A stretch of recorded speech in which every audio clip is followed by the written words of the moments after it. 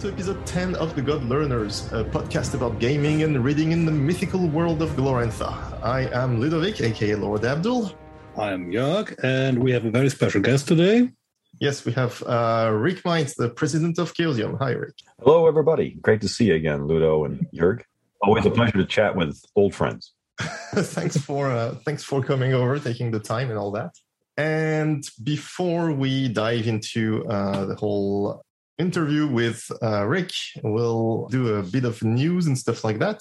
I want to remind our dear listeners that we have a newsletter, the Journal of Runic Studies, in which I try to collate all of the Glorantha or Glorantha adjacent news of the week. It's released on Sundays or Mondays, depending on how much free time I have. You can subscribe by email or RSS, or if you're some kind of savage, you can click on some link every week or something. I try to advertise the newsletter in Facebook and Twitter and Discord and all that. So if you want to know almost everything that happened about Glorantha every week, and there's actually quite a lot, then you can subscribe to that. But We've got a few highlights, maybe. Jörg, what was cool that happened since the last episode, so which would be roughly a month away? My big news is that Ian Thompson finally manages to bring back his Pavis works, which came out at the German conventions. Mm-hmm. They are going to be on Johnstown Compendium, and Rick is just showing us all the... I'm holding him up to the microphone. Yeah. The nice books that he is going to auction off at the Chaosium convention. Yeah, would those be part of the auction, or those would be part of like some of the sales at the booth? If I have multiple copies, they'll probably be at the booth. Yeah. If I only have one set like these, at least a lot of these, I'll be auctioning some of the rarer individual ones that I have. But there are one or two issues that I had when I was a distributor of these in the United States. Yeah. And so if I have 20 of them, they're going to be on the stand, and you'll be able to get them for like whatever they retailed for back in the day. Ooh, nice. So there are some issues of Trade Talk, some issues of Tales of the Reaching Moon, some issues of Ye Book of Tentacles. I've got 10, 20 of them in the downstairs just nice. Looking for a better home. So yeah, those will be on the stand. I'll be able to finish my collection. Can you actually say quickly what those Pavis companions from Ian Thompson are that might be coming back to Johnstown Compendium? Like what was in them? Basically, it's about a couple of years worth of role-playing in Pavis. It's probably a good 500 pages of material. Yeah. It covers both the city of New Pavis, mm-hmm. but also a lot of big rubble locations that only got a short description, maybe a single paragraph or even a single couple of sentences in the original Pavis and Big Rubble box sets by Chaosium back in the 80s. Yeah. And so it greatly expands upon all that information.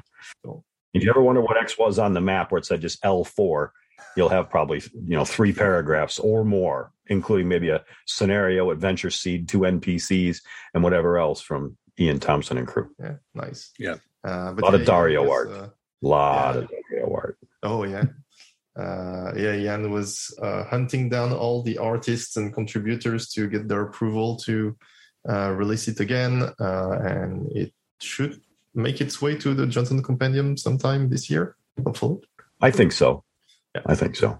Other news, I've been catching up on the RuneQuest starter stream, which is the, I guess, more official and professionally made RuneQuest actual play on Chaosium's YouTube channel. I don't know if Jeff's more like homemade game is going to come back. I think it was supposed to come back, but in the meantime, we have this one, which is very nice and is GM'd by James Coquilla.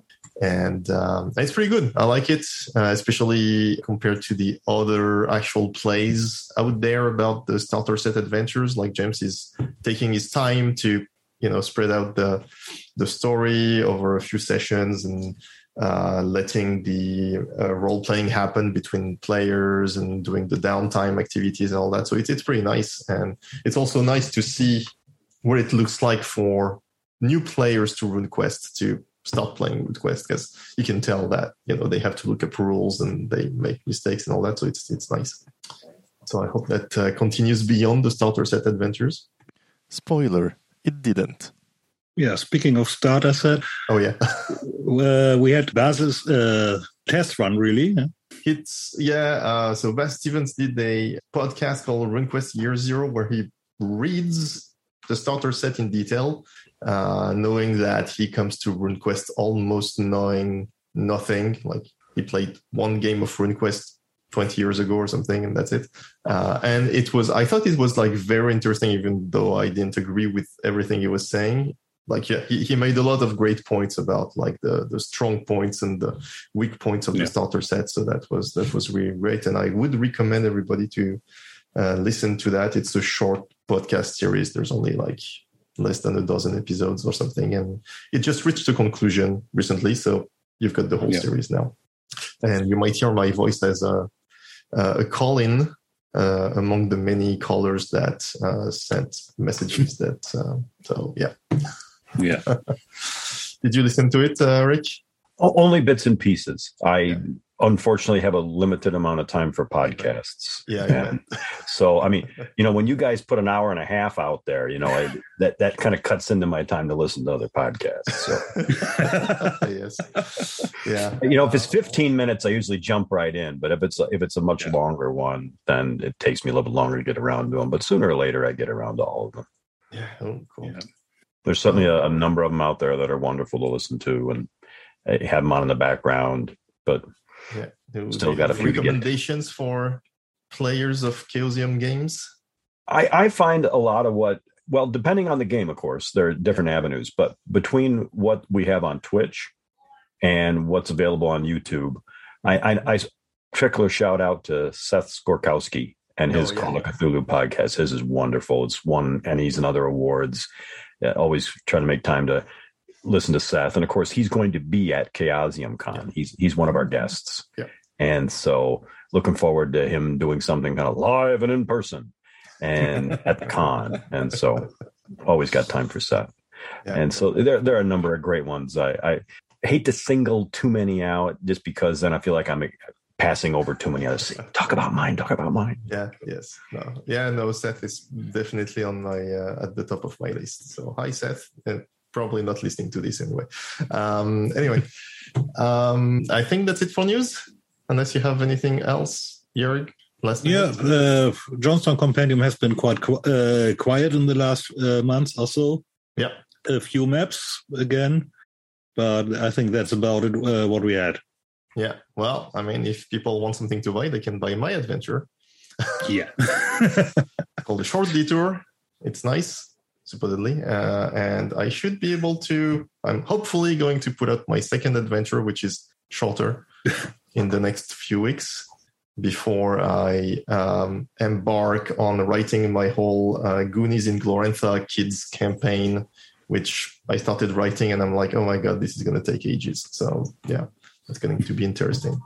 I actually had to move some of the product off of one of the shelves here just because I decided to get all of my Johnstown Compendium printed books, of which I pretty much got them all, at least up to whatever came out in the last couple of weeks. Usually about once a month, I try to get whatever's out there. And it's already about 2 feet of shelf space, half a meter for you Europeans, Yeah. Yes. I hope you managed to get Valley of Plenty before it was taken off. Oh, yeah. Yeah. I all the back catalog, I've definitely got it. Like I said, pretty much about once a month, I go on and just order all the whatever's come out in print. Yeah. I just use Nick Brooks' list to let me know when stuff came out and remind me of what's on there, whether it's in print, and then I just grab based on that list. It's a wonderful product Nick's put together on cataloging everything that's on the Johnstown Compendium. Yeah, and it makes shopping so much easier. Yeah, and preparing too, because like he's got also the scenarios sort of geolocalized, so you can look at my players are here, and you can look at the map and see if there's any Johnstown Compendium scenarios that you can run as a little kind of interlude or even like if it's a big scenario. So yeah, it's useful also to prep. Very, very worth the small cost Nick charges for that. You get all the updates for free, so just buy it once and just enjoy it. And buy it early. Yeah. It gets more expensive the longer it gets.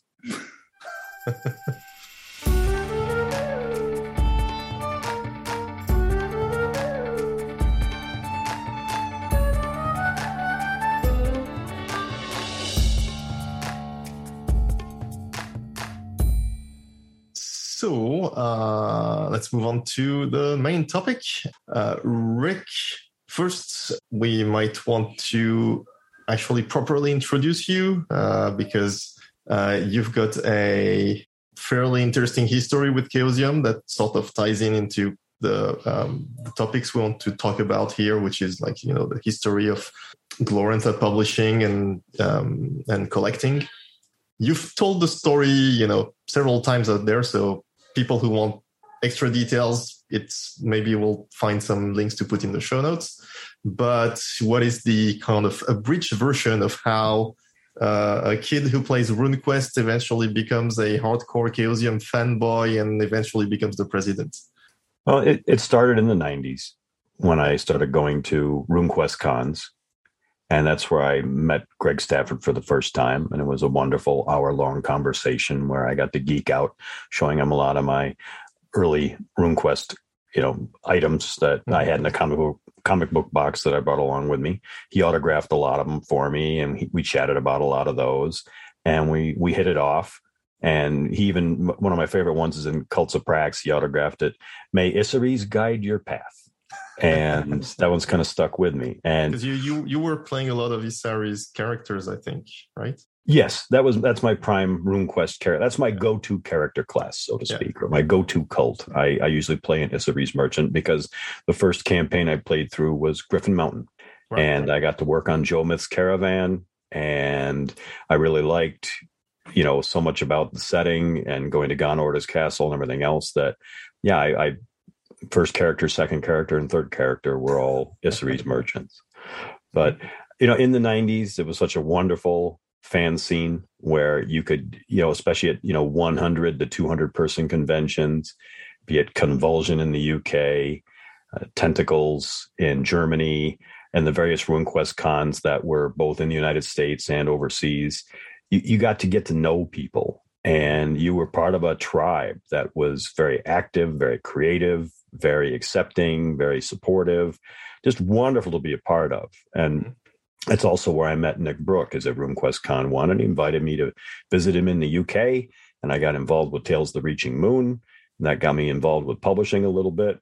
And the relationship with Greg Stafford and many of the other people at Chaosium grew from there. And it got to the point of where I wanted to do some publishing myself. So I started working with Moon Design as just myself and Colin Phillips. And then over time, Jeff Richard and Neil Robinson and Michael O'Brien joined. But started out doing the Glorantha Classics reprints, which were pretty successful. And it showed Greg in particular that we could run a business as a publishing outfit. We paid him in full and on time, which is always nice. Greg always liked that. Yeah. And he liked the quality of what we were producing.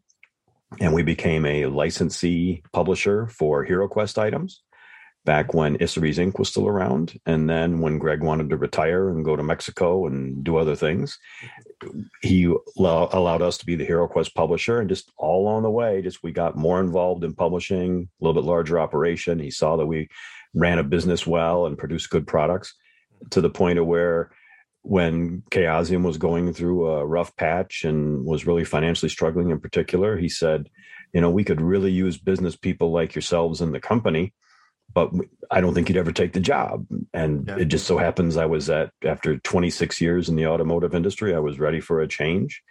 And my wife was willing to let me make that change. And so that's when I kind of turned pro, so to speak. And in 2015, hard to believe, it's almost 7 years ago in June, that's when Greg was driving me to the airport in Oakland. And on the way to the airport, he said, "So do you want the job?" And he shook my hand, and I keep that picture on my mobile phone to this day of shaking the hand and accepting the presidency of Chaosium as my job. Nice. And I hope it's the last job I ever have, and I hope to have it for a long time. Yeah, well, we hope to, because Chaosium has been doing like very well for the past few years, and I think like even the what is it, like the Annie's fan favorite publisher awards that Chaosium got in the first few years after that kind of are proof that a lot of people really appreciated the new direction there. Yeah, and this is pretty much when I actually got started in RuneQuest. I knew that Chaosium was struggling financially, so when the RuneQuest Classic Kickstarter was done, I was like, I'll throw money at Chaosium just to help them out a bit, and I got that, and I was like, I heard about RuneQuest, I never checked it, I have no idea what it is, so but whatever, I'll just throw money at Chaosium to help, and then I got the books. But didn't really open them because I had no particular interest in RuneQuest. But I think it's after when Chaosium sent me the coupon, like some small coupon, like $20 for the guide to Glorantha or something like that. And I'm a big fan of maps, and I saw it was like a gigantic book of lore with maps and stuff. And I'm like, oh, this is my jam. And this is how I got started really in Glorantha. It's with a $20 coupon for the guide to Glorantha. Well, it's habit forming, and we're glad you formed the habit. So, welcome to the tribe. It takes some people a little bit longer to get there, but once they get there, it's usually a wonderful experience. Yeah. Anyway, so one thing of note, you've been publishing articles on the Chaosium blog called like Out of the Suitcase with lots of absolutely wonderful, rare Chaosium collector stuff, like old books and stuff like that. And you always had like a big collection of Chaosium. Like at some point, I think you even had like a totally unofficial subscription to all of the Chaosium products, right? It's a wonderful thing where I was traveling a lot for work, and sometime in the late 90s, I just made the offer because Chaosium was buying from me the Moon Design Glorantha Classics and selling them on their website. And, sending a bit of cash for those and all that. I'm like, look, how about this? We'll keep it really simple. Everything you publish, doesn't matter what it is, just put one of it in a box. If it's a different printing, I want the different printings. I want the different editions. You don't have to slice and dice it. Just every time something comes out, just put it in the box. And when the box is basically full, and just tape it up and ship it. Here's my address. I usually had it sent to my office address, and they knew to just put these aside until I came back into town or whatever. And then they would just tell me what was owed off of the balance they owed me for Glorantha Classics. And so they even gave me a pretty good deal on that. They didn't charge me full retail. And so for about 10 years, I pretty much had a subscription to where they just sent me a lovely box of stuff. That's why I got all the various Chaosium monographs, both in the taped spine and the regular perfect bound versions. And I got Miskatonic University, 20th anniversary limited editions, and, some of the rarer stuff, because I just said, don't worry about what it is. Yeah. Just don't make unique items just for me. Okay. And then charge me $1,000 each. But, just anything like that, it all went into those boxes, and it made it a lot easier to keep up with what they had. And I don't think I would have ever gotten some of those things, Gen Con, limited editions, initial first draft printings, things like that. I don't think I would have been able to back catalog all those things, or would have taken me a long, long time if I just didn't have that subscription. Is Chaosium ever going to make actual real subscriptions? Doubtful. We have people that are regulars that, buy direct and buy all our stuff. Especially they'll come by the convention booth and say, okay, got it. Oh, don't have this one, set it aside. And then just got it. Oh, don't have this one, set it aside. And then just bring the big stack to the checkout. So we have a number of people like that. But Chaosium is a wonderful company for quirky behaviors and things like that. And there was a time when they had their own warehouse where it would be easy just to, okay, for Rick, because we're selling his books, we'll set this aside. But Chaosium's grown enough in size, and we don't have that dedicated warehouse where Chaosium staff can just, tuck something into a box all the time. that it'd be difficult to have. It's just, I mean, generally speaking, I see a lot of business models going with subscription options, just because it provides like a more stable and predictable source of revenue or something like that. And I see that even for some, it's tempting. I'm all for stable revenue. I'm the Isseries guy. I'm happy to do that. It's just that it sounds really cool, but yeah, if we figure it out, we'll definitely do it. Are just a bit more complicated than what's worth. Yeah, fair enough.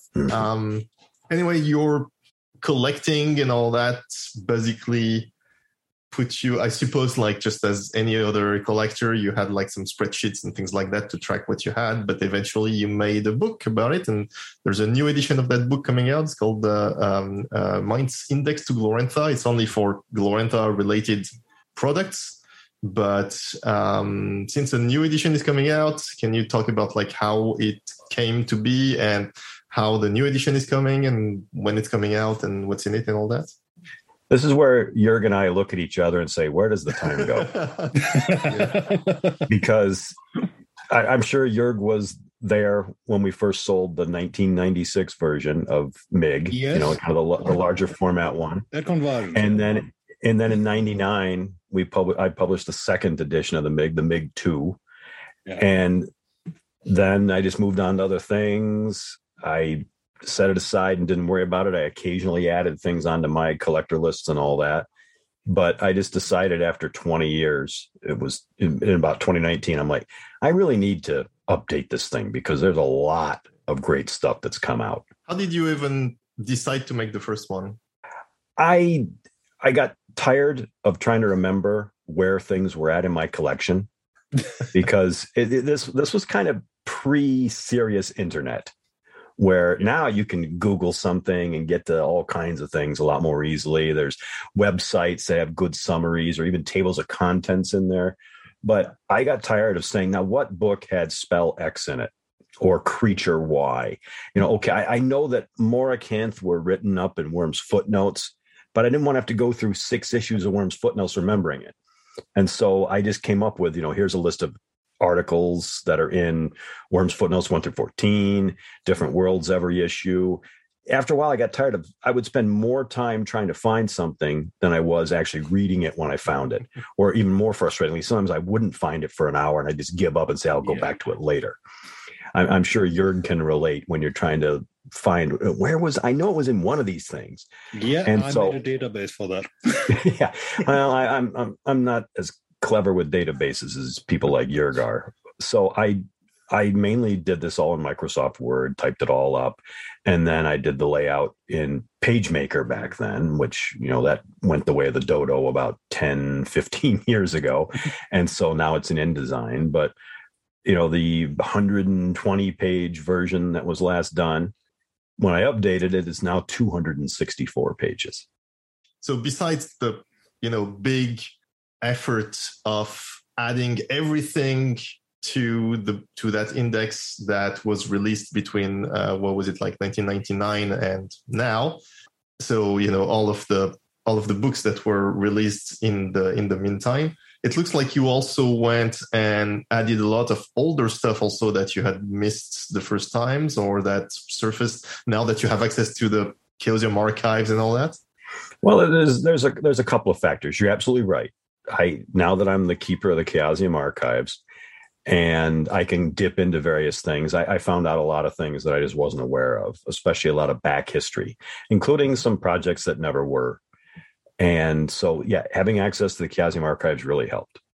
But also, there's so many more resources on the internet now where you can track things down and find out, magazine lists or where articles might be. And that allowed me to add things to my collection that I just didn't know about back then. Yeah.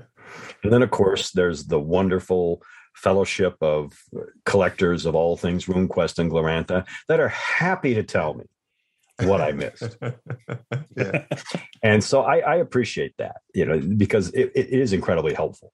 They've sent me their spreadsheets or lists. And so there are a number of people that I thank in the latest edition because they were very helpful and very constructive. And I think there was also a little certain delight in like, I know something that Rick didn't know when it came to, an issue of this magazine or that magazine or whatever. Yeah. And I was also able, thanks to the internet, to track down a lot of people and talk to a lot of people that I just couldn't find when it was like, what am I going to do? Look them up in the phone book?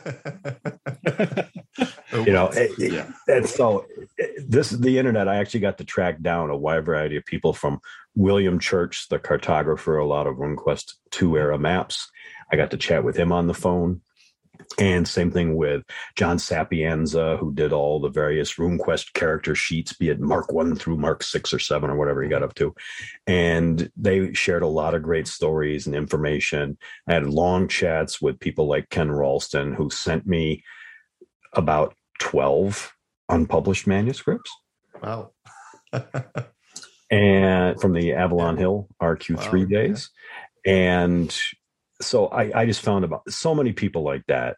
I just got to chat with them about what their involvement was. I tracked down all kinds of former Chaosium and Avalon Hill people. I chatted with Dave Dubisky, the infamous RQ3 artist. Right, yes. And he was a delight to talk to. He enjoyed, hadn't talked about it in a long time, but he was a pleasure to talk to about it. And he had a great sense of humor about the whole time back then and what he did. He's like, fresh out of school, keen working at Avalon Hill, the big dog of the wargaming industry and all that. And he was happy to do whatever they told him to do. He's like, well, I'm not much of an artist, but if you want me to draw the Crimson Bat, who am I to say no? Yes. And so he laughed as much as anybody else did about it. And so he's moved on to other things. He's not much of a gamer, but he was happy to talk about stories like that. And so it's been a real pleasure getting to track down people, usually via the internet or Facebook and things like that, and just say, you got a little bit of time to talk about the old days? And almost categorically, they're all like, absolutely. So is the new edition of the Minds Next to Glorantha, I mean, I know that we usually don't ask for dates, but I think you had planned. I'll let you ask. You had planned to release it at least to have it available at Chaosium Con. Is that still on the table? I'm going to have a few copies there. It's not going to be for general sale because it's not the regular print run yet. I have some very nice, well-meaning copy editors and proofreaders who want to give it that more professional touch than I personally add when I type this stuff up. And so it's taken a little bit longer to get it through that. And so it's ready to print. And I've actually got some advanced copies I'm going to be printing and bringing with me. But it's not going to be for general sale at the con, unfortunately. We missed that window by about 3 weeks. No worries. But it's definitely very, very soon. I'm happy to either give you some sample pages if you want to show a few pages off. I put 1 or 2 on Facebook. Mm-hmm. Yeah, we saw the ones you shared on Facebook. It's full color this time, at least in terms of all the actual items, and there are a lot more photographs. It's a lot more visual than the last edition, including a lot of pictures of miniatures, other bits of esoteric Chaosium things. A lot of, if you want to know what the differences between various box sets are and things like that, it's a lot more detail in this. Is it still like fanzine format, or is it letter size now? It's going to be an 8.5 by 11 hard color full cover book. Fancy. Yeah, and I saw the back cover leaked, and that really reminded me of some other product. You mean like this? Yes. Yeah, exactly. Yeah, I decided, well, hey, why not? I realized there were a lot of similarities, and I had no trouble getting permission to use that format. So, yes, because listeners can't see. Yeah, we need to mention that the I held it up to the microphone, but I'm happy to provide you some stuff if I know on your website to go along with it. Yes, but the back cover sort of looks like the back cover of the old RuneQuest. RuneQuest 2 book. Yeah. Does this one have a sort of who is who and look around some publishing? Who's who? I certainly talk about a lot of the people involved along the way a lot more, including Rob Heinzu, as I met Ken Ralston. I had a lot of chats with Greg Stafford, up until just the month before he passed away.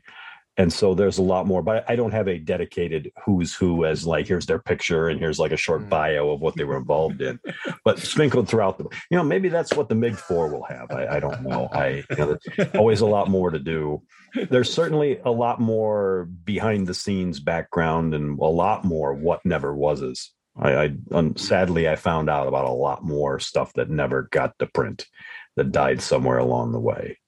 And so a lot more of those in there. And are you going to rescue any of those? Possibly. It depends. Just because I have an unpublished manuscript by somebody, most of them weren't purchased by Avalon Hill paid on publication. Oh, yeah. For example. And so now I can contact those authors and I can ask what they might want to do with it. Some of them may end up in the Johnstown Compendium. Cool. It depends on who wrote it and what it's on. But we do want to. I like seeing things stay into print or get back into print, and so I hope we can find a home for a number of those projects. But for the vast majority of them, it's up to what the original author wanted to do with it. And unfortunately, a lot of those authors they kind of dropped out of gaming. Oh yeah, not because their project failed, but just because that's what happens to a lot of people over the years. Yeah, cool. I mean, these are the days where many people are coming back to gaming, though. So. Very true. The Pavic Tales guys are coming back to gaming, which I found really interesting. Pavic Tales, what's that? That's Boy, Ludo, you really are a newbie there. Just tease. I only tease people I like, Ludo. So. Pavic Tales is a fan scene, 9 issues. It was a crew of guys in the UK, in the Midlands, that produced 9 issues of a kind of A5 size fanzine, except for the last issue, which was A4. And I have all 9 issues documented in the MiG-3. It was in the MiG-2 as well. I think I might have seen a cover or reference on the Well of Daliath while I was browsing here and there. I could hold some up to the microphone if you want. Sure. I happen to acquire an extra set. Nice. I'm debating whether I want to sell it in the Chaosium auction or not. But it's nice. All the way up to the last issue, the full size one. I'm impressed by how quick you find items in your collection back there. Well, I've done a lot of organizing over the last couple of years because my wife has said, this expansion policy has to stop. You need to consolidate, and so I've been going through a lot of stuff and organizing it way better. So did you have to expand your house? Well, fortunately, we have a pretty big house. I did have to get a Chaosium storage unit, though. And so a lot of stuff that was taking up space has gone to the storage unit, especially convention stock, for the current books and also book returns, those kind of things. But fortunately, we have a pretty big house that I'm able to appropriate a number of shelves in. And so does it have to be one of those storage units with controlled temperature and humidity and all that? Yes. That's what I prefer. You don't want to have a bunch of hardcover books all get warped. Yes. Yeah. So going back to the MiG, I think that originally you had, I suppose it's still the same thing for the 3rd edition. You had like some limitation because you couldn't index everything in the entire universe, so you weren't too much looking at the foreign licensee editions and foreign fanzines and all that? Well, the frustration for me is if I can't read it, I don't really want to talk about it and describe it because I don't feel I can do it justice. As Jörg knows, I speak ein bisschen Deutsch, aber nicht so good. No French, things like that. And so, but actually what I did, because I have a lot more of them now, because when I ran out of English language things to collect, I started just, all right, fine. I'll get the French stuff. I'll get the Finnish stuff. I'll get, name the foreign language stuff. The Japanese Hobby Japan stuff is awesome. And so I, at least toward the end of the MiG, have at least a checklist of all the products produced in each of those foreign languages. Yeah. And so you can see what Welt der Spiel published, or Oriflamme published, or Hobby Japan, JOC, in Spanish, all those things. I at least have the lists in there with a very brief, here's the year they came out, here's their product number. Mm-hmm. And so that, and some pictures of some of those items as well. just because I wanted to be more thorough. It's not that I don't like them or think they're cool. It's just it's harder for me to really talk about it and give it a mini review if I can't read it. Yeah, it's true. I mean, like I can't read also most of them except the French one, but I don't have them anyway. But, one thing that is striking to me is even just looking at the covers, the covers of the French RuneQuest are completely unique. The covers of the, Japanese RuneQuest are completely bonkers. And there's probably some story behind there about how, probably Avalon Hill and Chaosium didn't have any say in that. Like the licensees did whatever they wanted in terms of this art. Chaosium in particular gave them a very free hand with what they wanted to do. And we still do, to be fair. We still give our licensees for foreign language a very open hand, in terms of what they want to do. It's just, your market better. Mm-hmm. You know what your customers want better. Why are we going to tell a French company what the French-speaking community and the French-speaking marketplace wants their supplements to have? And so if they wanted to have, a very different cover art, which is pretty universal. Yeah. One of my frustrations is I got to stop buying these things in the shrink wrap because then I don't open them. And that's, but they almost all of them, no matter what, like, the German one, they all pretty much, it's the same style of picture pretty much, but they decided to redo it for whatever reasons. And I don't think it was monetary in terms of, we don't want to pay Avalon Hill $200 to reuse their cover. And now, of course, we let all of our foreign language licensees use our art for free as part of the licensing deal. They don't have to pay for that. Right. And as our art's gotten better, our licensees have given us the feedback of, you've gotten better. So the point of where now we don't have to replace it. They get to pick and choose. And that's nice. It's like, that art isn't cutting it. It may work in America, but it's just not good enough for over here. And so they actually use a lot, especially for Call of Cthulhu and for RuneQuest. They just pretty much use all of our art. They don't redo it. Yeah. Although that's very gratifying to me. There are some things like the Games Workshop cover for RuneQuest 2, I find is like vastly inferior to the American one from Luis Perrin, though. So I guess it's all different tastes. I'm mostly pretty floored by the Japanese covers, and there are also some crazy German covers with some that one. Yeah, it's a different type of woman fighting the same rock lizard. Or as Sandy Peterson likes to call it, the lizard eating a burrito. Shield. But it's very similar in style overall, but it's obviously they redid the art for whatever reason. I'm hoping to talk to some people from Games Workshop, especially about the RQ2 and RQ3 era. I just haven't gotten that far down my list of people to get to them, but I want to talk to a lot of people that were in the development of it, just because unfortunately some of them are starting to pass away a little bit too often.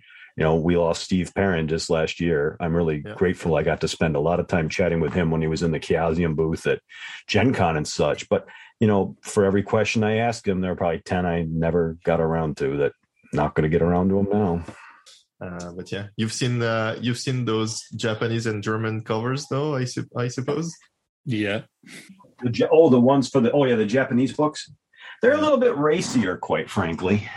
I could grab them off the shelf. There's two categories. There's those that really look like manga stuff, and there are those that look like sort of Chronicles of Lodos type thing, like very painted, elaborate armors and stuff like that. So I know that the Dragon Pass.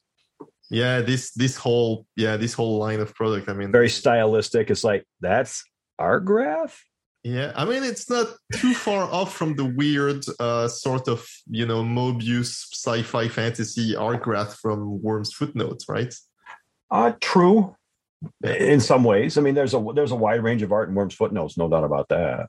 Yes. Yeah. I think it also made it into the rules, so... I think that picture of Argrath made it into RuneQuest Companion, I think, or something like that. Yeah, that sounds right. I was talking about Dragon Pass rules. Oh, right, yeah. So yes, that's quite a moody one and possibly worth of speculation.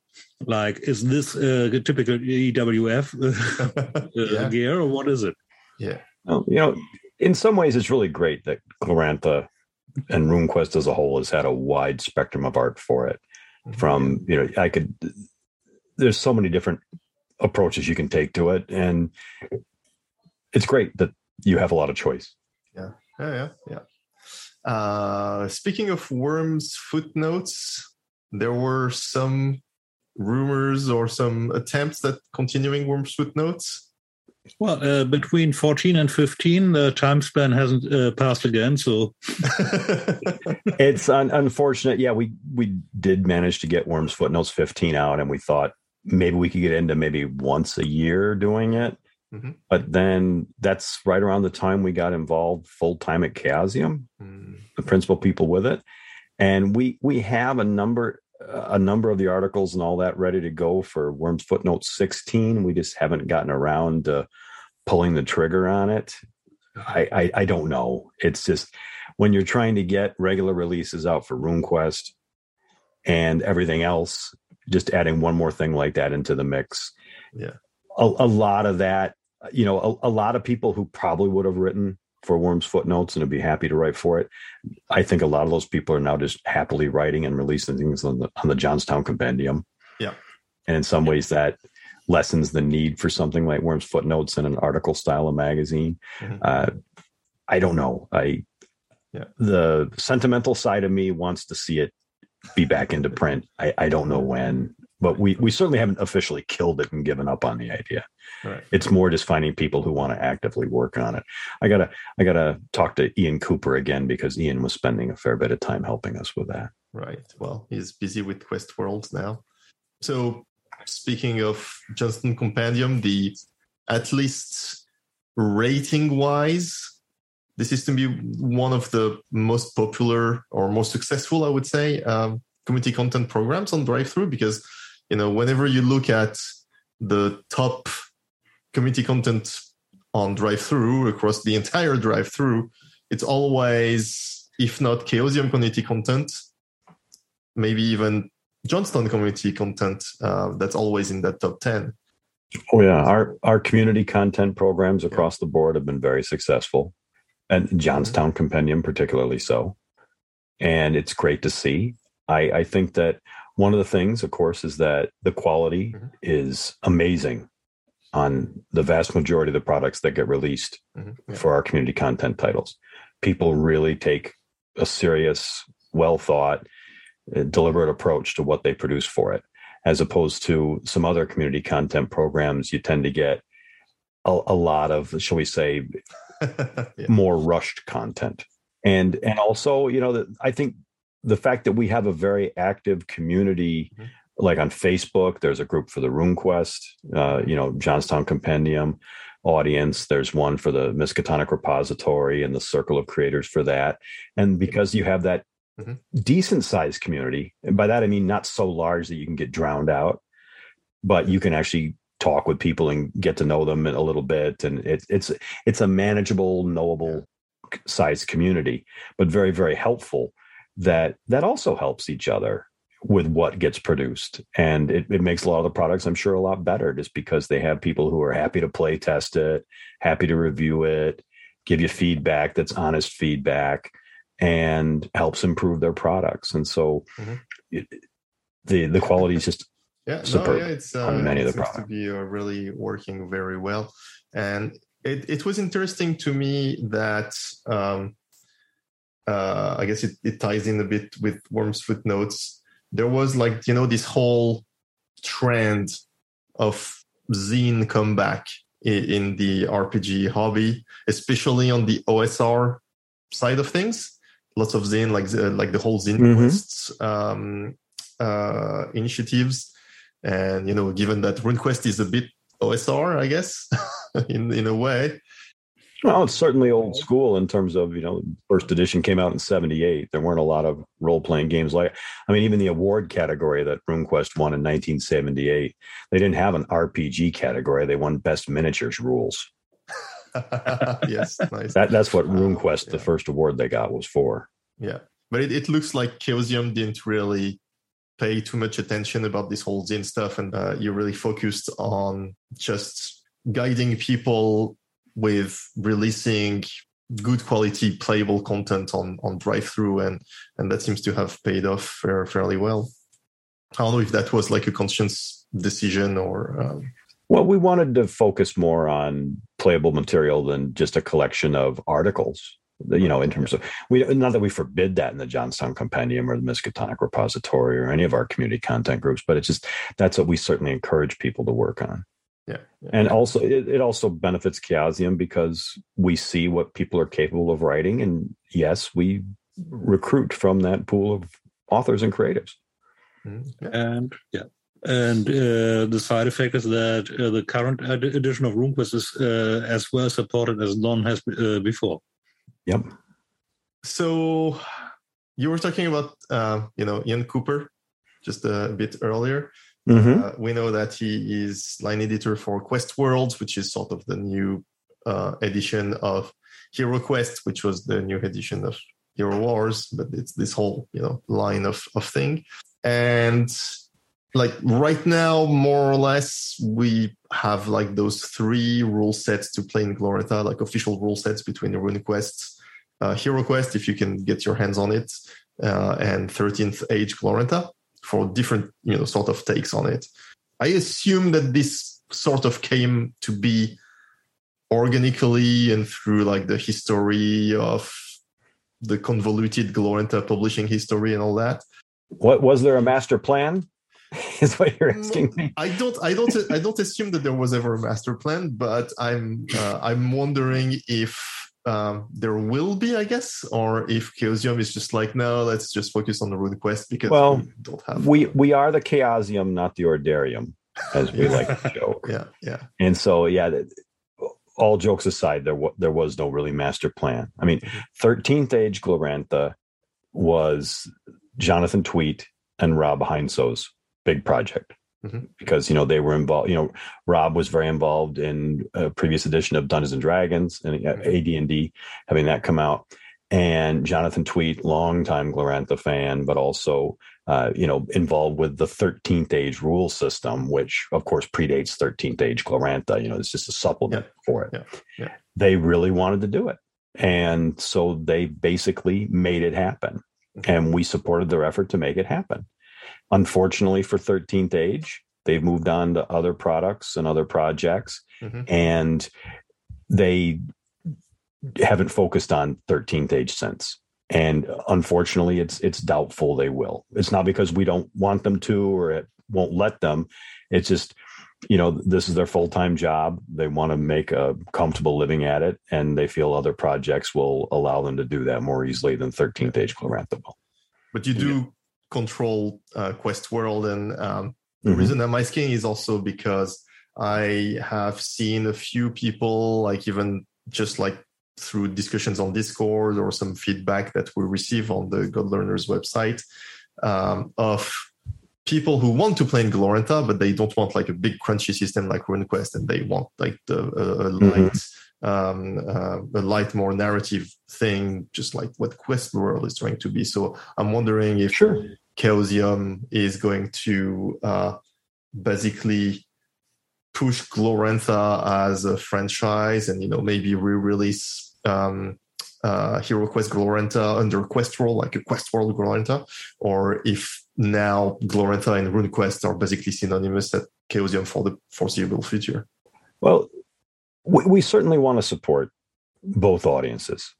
I for one, especially when I'm playing just a one-off Gloranthan game, a lot of times I prefer to play Quest Worlds for it, because I'm more into the story and just being a big ham and all that type of stuff than I am, especially when if there's pre-gen characters, of course, I'm happy to play a RuneQuest one-shot. But there's so many things about Quest Worlds that are much easier in a one-shot. Yes. To just do, getting a character put together, you pretty much do it on the fly if you want. It's harder to do that with RuneQuest unless you have pre-gens. There's a fourth unofficial system around, which is the freeforming system. I mean, there's lots. I mean, just like a few weeks ago, we published we linked to a custom French-made system that is even lighter than I know Quest Worlds. And I've seen, mods for GURPS and for Fate. I'm not talking about mods. I'm talking about this whole family of big Garantha and smaller Garantha freeforms, which all use very similar rules. Most of them descended from the Home of the Bold freeform. Yes, Home of the Bold was certainly, if not the first, one of the first. Mm-hmm. Yeah, certainly the first ones at RuneQuest cons. It was run at RQCon 1. And it was run at Convulsion 92, the first Convulsion. Yeah. So, I recently acquired the old Call of Cthulhu Live LARPing supplement. Mm-hmm. So you could imagine Chaosium releasing a Glorantha LARP guide. Remind me about Cthulhu Live. I'll tell you a story about it after I just talk about the Gloranthan freeforms in particular. Okay, yeah. But one of the sections I added to the MIG is a list of the major Gloranthan freeforms, and of course we had a lot of those wonderful freeform master packs come out, and usually sold at Tentacles auctions, Convulsion auctions, RuneQuest Con auctions, and I have a number of pages on all of those in the new version of the MIG.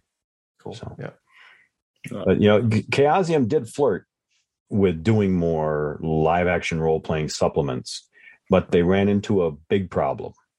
Mm-hmm. And that is that you'd have one or two GMs that would want to buy that book, but you pretty much didn't want the 40 or 50 players in it buying the book. Mm-hmm. Yeah. And so you would satisfy an audience of 50 with maybe like 2 to 4 books. Right. Yeah. So they didn't sell that well because the number of GMs as opposed to players just wasn't very big. Yeah. Compared to the ratio of maybe 1 to 4 at the table. Sure. A lot of players will ultimately buy name any module, supplement, things like that after they played through it. They just want to read it. They want the background. I pretty much was that way. I didn't buy a lot of RuneQuest scenario books and things like that. Like I played through Giffen Mountain, but I didn't read it or own it until long after the campaign was done. Right. Yeah.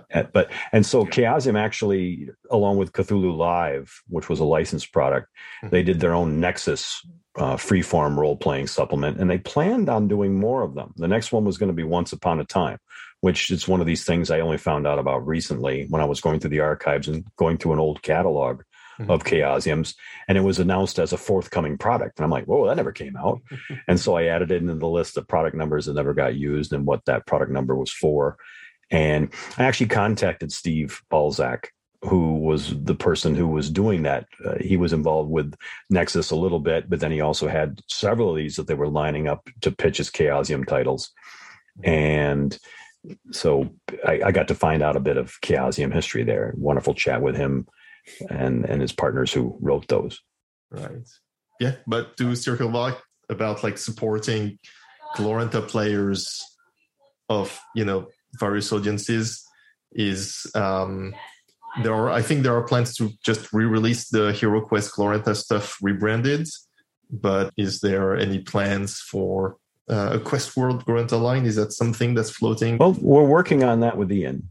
And one of the things we're doing before Chaosium Con is we're having a number of Chaosium team member meetings. And that's one of the topics that's coming up. It's not, something open to the public, but since it's rare that we all get together in person, we are having a lot of different meetings the days before the con to talk through a lot of these things and do some company planning. And I know one of the things in particular we've been talking about is how it wouldn't be that difficult to come up with for any RuneQuest book like Pegasus Plateau or Smoking Ruin, things like that, even the starter set, and come up with a very modest pack for using it with Quest Worlds rules. Right. Yes. Okay. It's much easier to do that than it is to take something that was written for HeroQuest or Quest Worlds or any of those iterations of the system and make that a playable supplement for RuneQuest. That's actually a lot of work. Yeah. Taking a numbers light, rules light system and adding all what you need to play it in a heavier numbers crunchy system like RuneQuest, that's few people have wanted to step up to that challenge. Yes, no, it's easier that way. I agree. Yeah, basically, Hero Quest supplements are cameos for RuneQuest. Kind of, yeah. You just remove the stat block and keep the runes and 3 abilities, and that's it. Yeah. Mm-hmm. So you were talking also about like the commercial viability between how much books you sell to the GM versus the players and all that, and it always, I mean, it may sound like cash grabby, but it always seemed like the whole white wall for Paizo model of the splat books and all that. I mean, like Cult of Prax is supposed to be one of the first splat books, and I always figured that RuneQuest would fit that model very well, where you release the Issaries source book and the Humac source book and the whatever, and then basically sell those books to all the players. But that doesn't seem to be ever something that was that Chaosium was interested in doing. One of the things about a community game is it's very hard to dissect like one cult from all the others and not talk about them. It's like, how can you talk about the Lightbringers and leave a couple of them out, kind of thing, or the Seven Mothers and leave a few of them out, because you end up not explaining a lot of these interrelationships. Right. And so one of the reasons the Gods and Goddesses of Glorantha project has taken so long is because, as you may have seen the list, it's got over 100 cults in it. Yeah. And a lot of them are very interwoven, where it's very hard to just talk about one without talking about the others, and it grows and it grows. And so that's why you're looking at a multi-volume book set with some nice overview material, like in the Red Book of Magic, which is in some ways a distillation of that part of the Gods and Goddesses. Just like there's going to be a Prospedia book, which is a distillation of part of it, adding a much needed and much appreciated approach to that information. But it's very hard if we had like the Book of Humacht to not have so much other info in it, where it's hard to segment it like that, as opposed to like in a class-based system, as we know.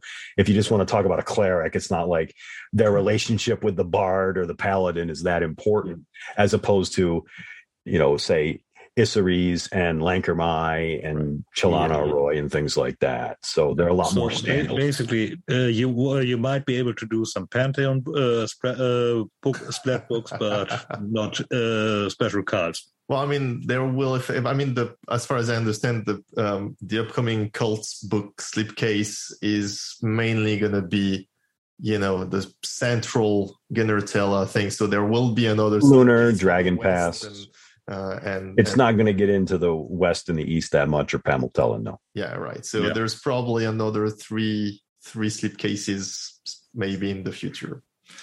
There's certainly more books. We're trying to find the best way to present, especially cultures, mythologies that are a little more further afield.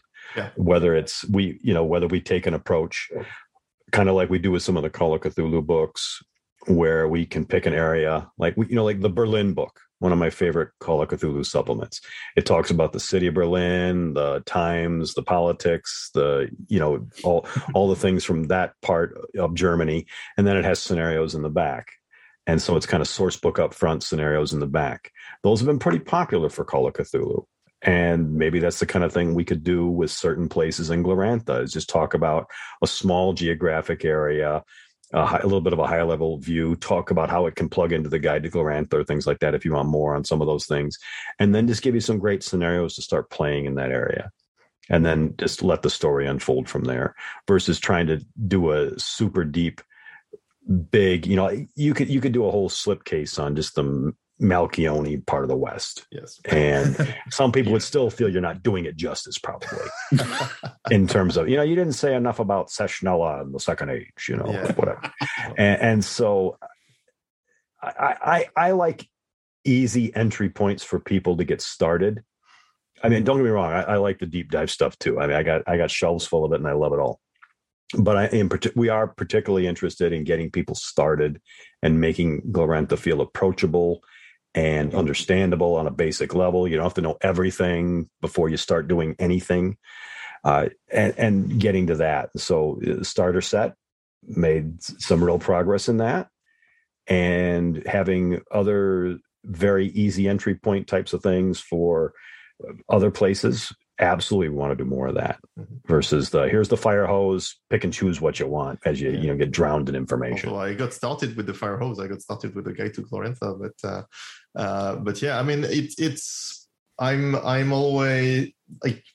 always like in the back of my mind thinking of how much of a difficult sort of juggling exercise it must be for Chaosium to juggle between making the setting approachable, but it's, a very crunchy old rule set, and it's a very old and complicated and nuanced setting, and you've got, a whole bunch of old grognards on the internet, and we know how, that. Well, they buy everything we produce anyway, so we're not. Bless them. It's a wonderful known quantity of we know we can sell X thousand of anything, to the bless them longtime fans. I still am one of those types of buyers. They're going to complain, but they'll buy it anyway. They'll buy anyway. Yeah, we are definitely trying to make Glorantha more approachable, easier access points. We have a lot of things that you haven't seen us producing, for example, a lot more of the Stafford Library type of thing. Right. Yes. Which is a pity on one hand. I've only read. There's good and bad in everything, Jörg. I agree with you on that. There is an audience for those. There's no doubt about that. Yeah.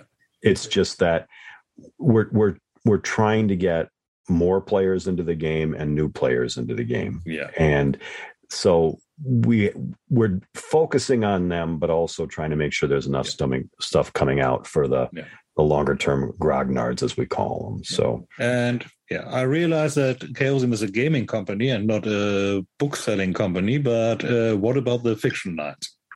In general, you're going to be seeing, and for Glorantha. Okay, that's what I thought.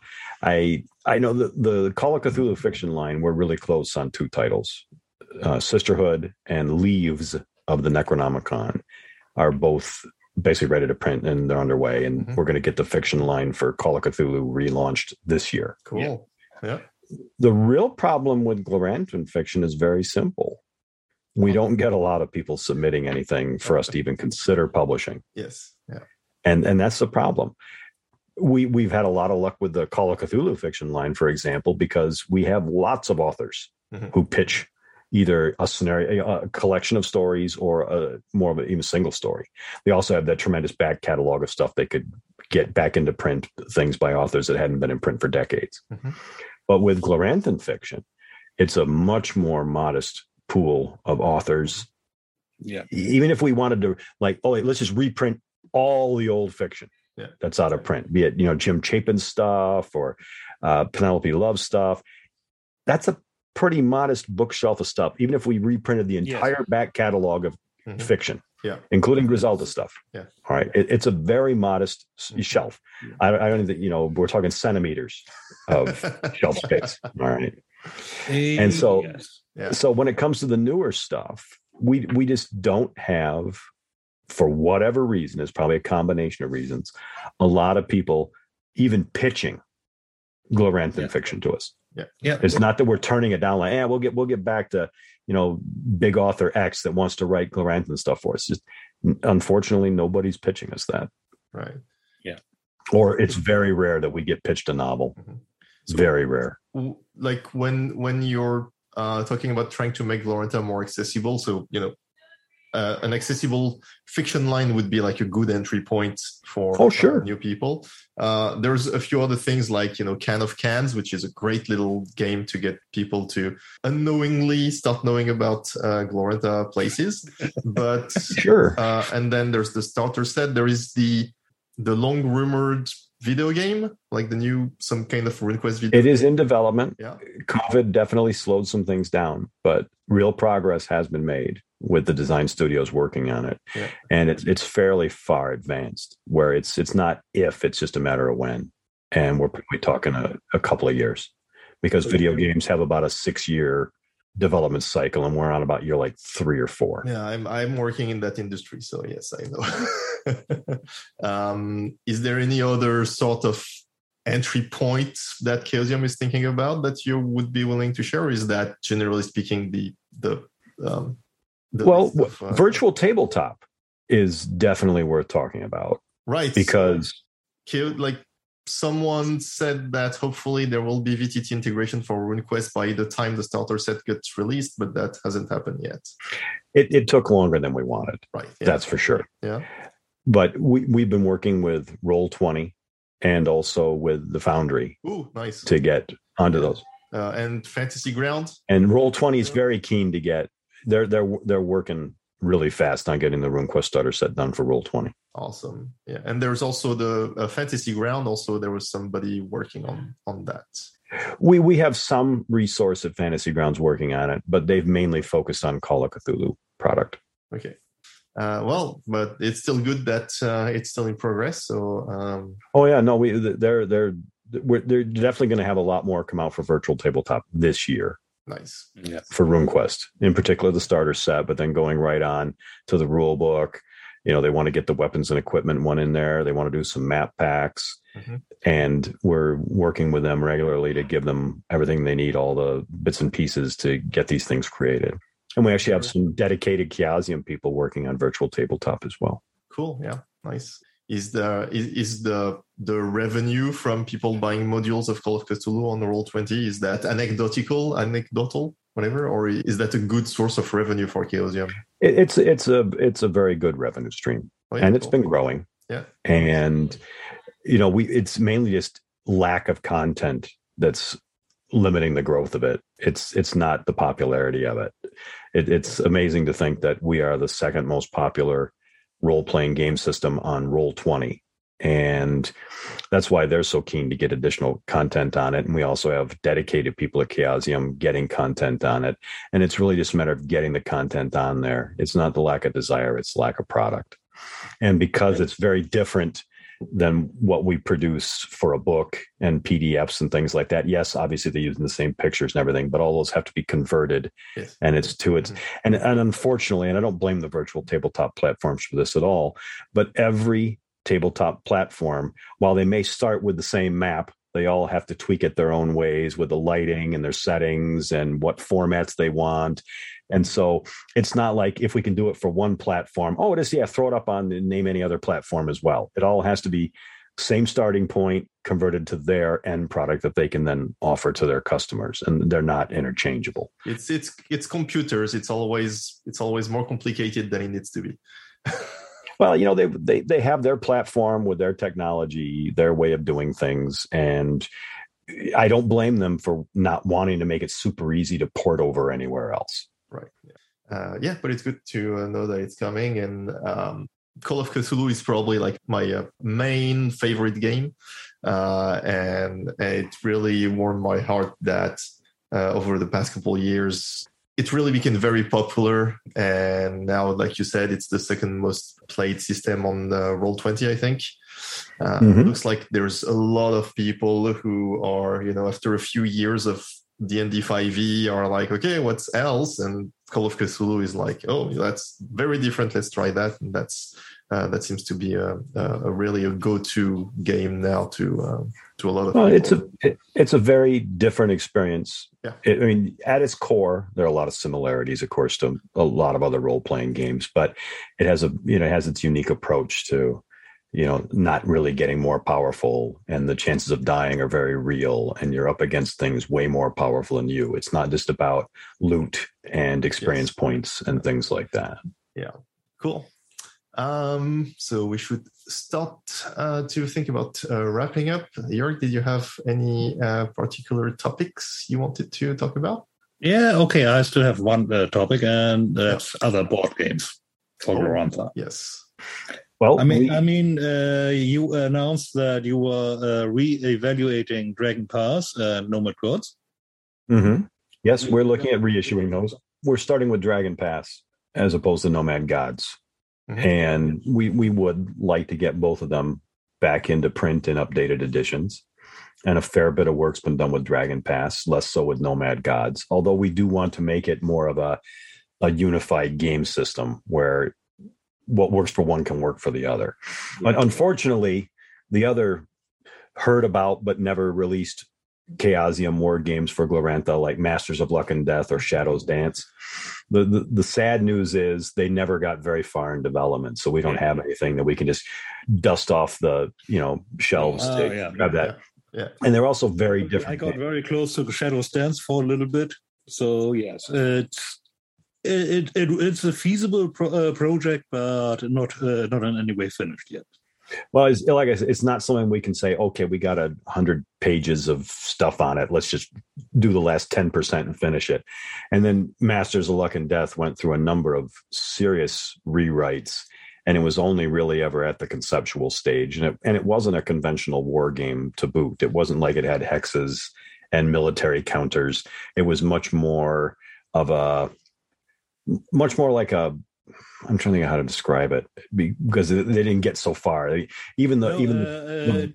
was a bit like net running in Cyberpunk. It was much more about the contest for the Masters of Luck and Death, and it was about one of you ultimately winning. It's probably more like a game of Junta than it is like a war game. All right. Which one of you is going to be the dictator of, the country, or even like a game of Kremlin. So it's closer to that than it is to a standard, White Baron, Red Moon. Here's your hex map. Here's your military counters, and okay, lots of quirky magic and all that. But so Molev, which is a very different game, and we only have sketches on it. The hex map game would be feasible even without the tournaments. Well, you could repurpose it to make it some type of building wall battle, whatever. You could figure something out for it, sure. But that's not anything we even have on the radar. We just have been working a lot with Dragon Pass in particular, with the expectation of once we got a few things figured out for that, we can then just do the same thing with Nomad Gods largely. And I know Jeff is super keen on it. He knows far more about those projects than I do. We have our realms in the company that, while we know a little about everything, we know a lot about certain things. Those projects, as much as I'm a Gloranthan, going back to the late 70s, I haven't been able to focus on that. I get to focus on things like, color samples and Pantone colors for book ribbons and, what color dice we're going to use in a starter set or things like that. As I hold the dice up to the microphone again, those type of things, or how big a print run is going to be, or what we're going to stock at the Chaosium booth at Chaosium Con, those kind of things. I get those kind of decisions. But I get to dabble and I get to at least check in on things, but it's not one of my primary focuses. You've got all the paperwork. I'm paperwork and production guy far more than I am the game designer type of guy. So Glorantha still is your hobby? Oh, very much still. I love it as much as I ever have. And so So speaking of paperwork, more stacks of paper, there is a lot of rare items and other half lost things. I'm thinking about some of the playtest material that was offered in like the high tiers of the RuneQuest Classic Kickstarter. Oh my god. He's holding the Roots of Glorantha series. This is the Greg Ganth Atlas. This is Greg's maps for all kinds of things in from his personal hand-drawn maps. So we put it was a high level backer, but we had to make a few extras just in case of damage and loss and things like that. So this is going into the Chaosium Con auction. Ooh, fancy. And but also like there's old articles from Greg in the Wild Hunt or Alaruman Excursions and all things like that. Like, is there anything that in the back of your mind you're thinking, I wish I could collect these things or republish them, or are these going to stay as rare items? Ooh, Stafford House Campaign. Well, I don't even know about this one. Well, we don't sell this yet. But this is a real Chaosium publication. Oh wow! What this is, once again I'm holding it up to the microphone, but I can give you a screenshot or whatever you need as well. But this has all of Greg's articles from the Wild Hunt. Ooh. and similar publications, because he did a series of posts on Dragon's Past, a few of which appeared in Worm's Footnotes, but a lot of them were in The Wild Hunt. And we're talking 1978 Wild Hunt, which had a print run of maybe 150 issues, 150 copies of each issue, if you could find them back then. Of course, they're very fragile. And then there's his Son of Sartar articles. And also we happened to find 3 unpublished ones called the Pharaoh's Gazette. Wow. Because one of the cool things in the archives, I managed to find this lovely little folder called Dragon's Past. Wow, which had all of Greg's original cut and paste, put the logo on the top of the page. Oh, wow. And in there, it just happened to have 3 issues of the Pharaoh's Gazette relating to his Holy Country part of his campaign. Nice. And so this we nice were actually, little talking about the Holy Country campaign that Greg ran with David Scott's last episode. So yeah.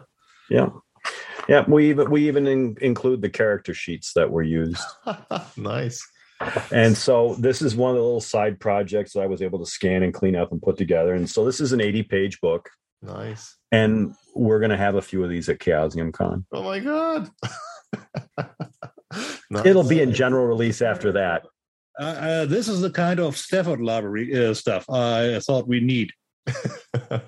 Well, it'll come out here and there in a little bit, but we're going to have, like, I know a lot of people really liked some of the premium stuff from the RuneQuest Classic. So one of the extra sets of the RuneQuest Classic books, the playtest manuscript, and then these are all mainly RuneQuest 2 material from various unpublished supplements and all that.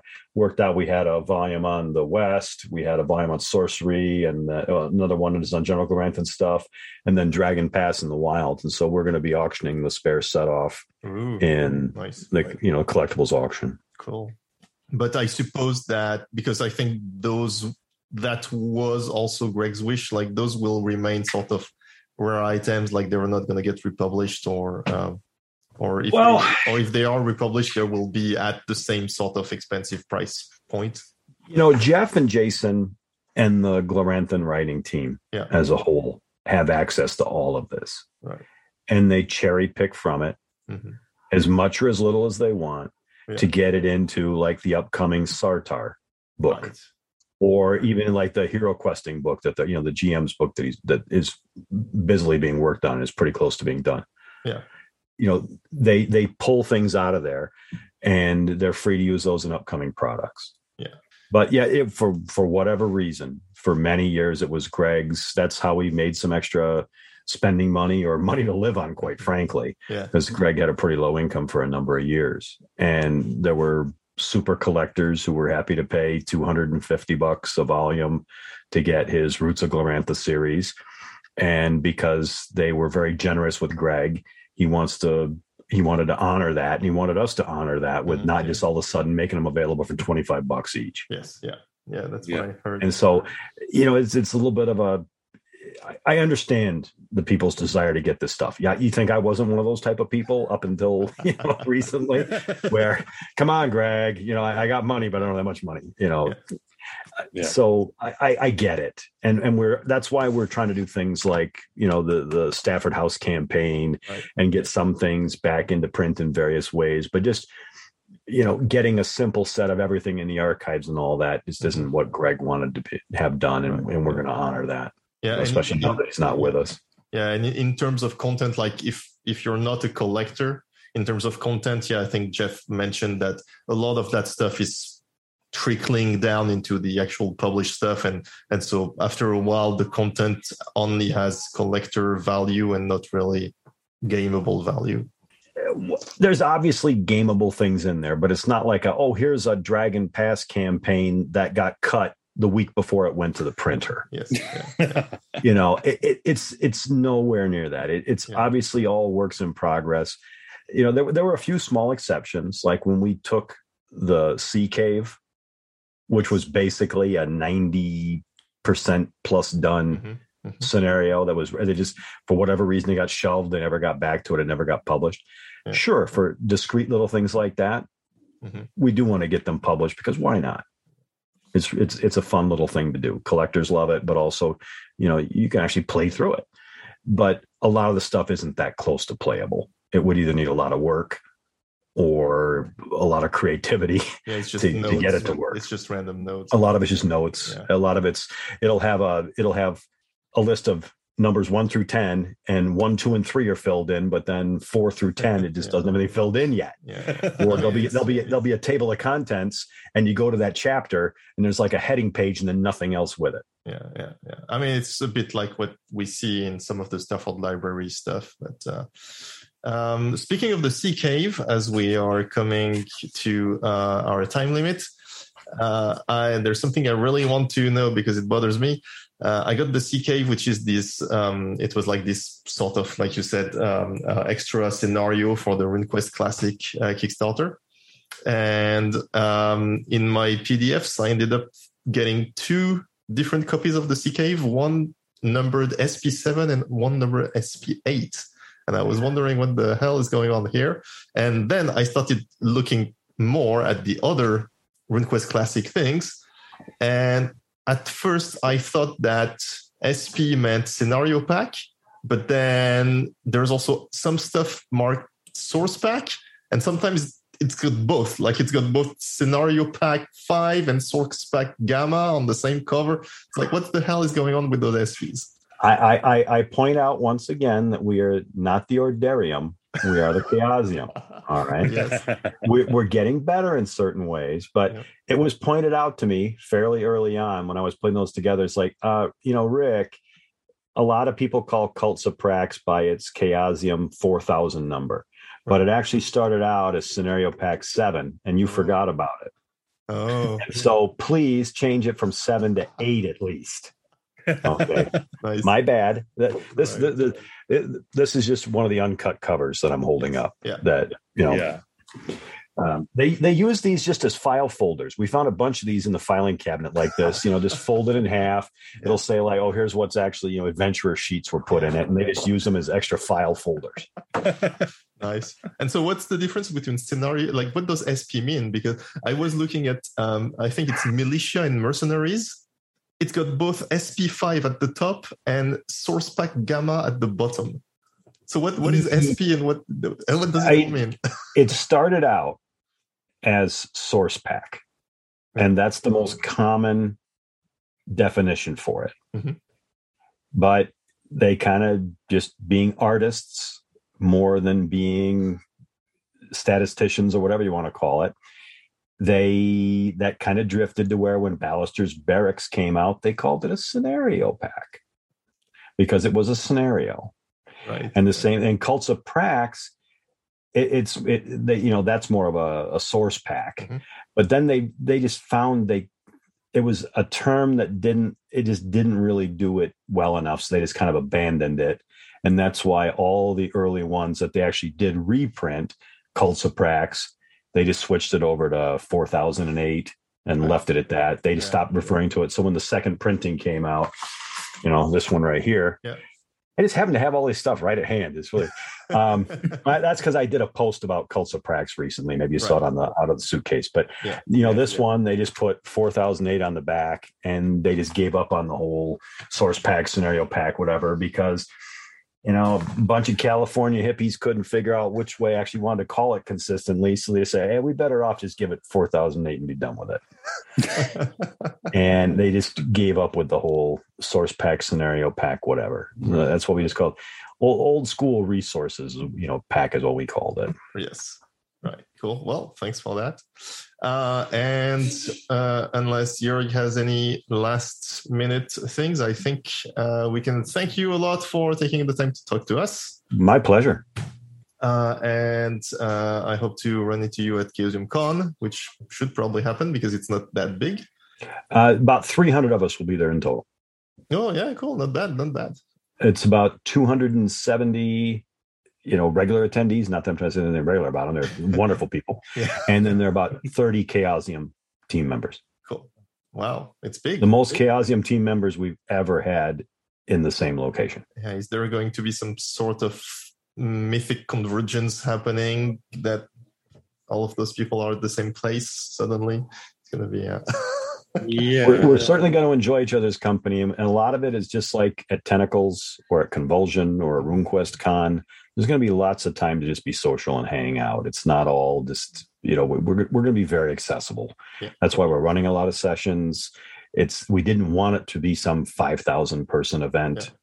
Where stand in line with 300 other people to get an autograph or whatever else. We very much, I could speak for most of the people on the team Chaosium, that we like the smaller social conventions, and why not have one that Chaosium is running and sponsoring, after, a mere 47 years of existence. Yeah. It's also nice that you sort of started it with the ImpCon, the impromptu cons that Chaosium did over the past year or so, where it's just get online on Discord and chat and have some panels and then it's gone. And so that was it's pretty fun. I certainly enjoy them, and I'm just one small slice of what goes on at the ImpCons, and we want to do more of them. Yeah, they worked particularly well for COVID when it was harder to get together, but it's such an easy thing for us to do. It's basically like, all right, this Saturday afternoon or evening, let's just spend X hours, and we'll basically they're really glorified Ask Me Anything sessions. Yeah, but I really like that, because I'm chatting with people just like yourselves about whatever leaps to mind, and it's great to see old friends and make new ones. It's a lot of fun. So. Cool. Thank you again. We're going to let you go, and hopefully see you at Chaosium Con. Cheers. Oh, definitely be there. It's in my hometown after all. So. Yeah, actually, yes. I have to travel the least to get there. It's just 10 minutes down the road. Yeah, nice. But thanks again, guys. I always enjoy chatting with you, and thanks for having me on your show. And cool. Thanks. Cheers. Thank you for listening to this episode of The God Learners. Our website is godlearners.com, where you can find episodes, newsletters, and articles about Glorantha. Reach us via email at collective@godlearners.com or via Twitter or Facebook @TheGodLearners for any questions or feedback. We are The God Learners. Question everything to the void and beyond.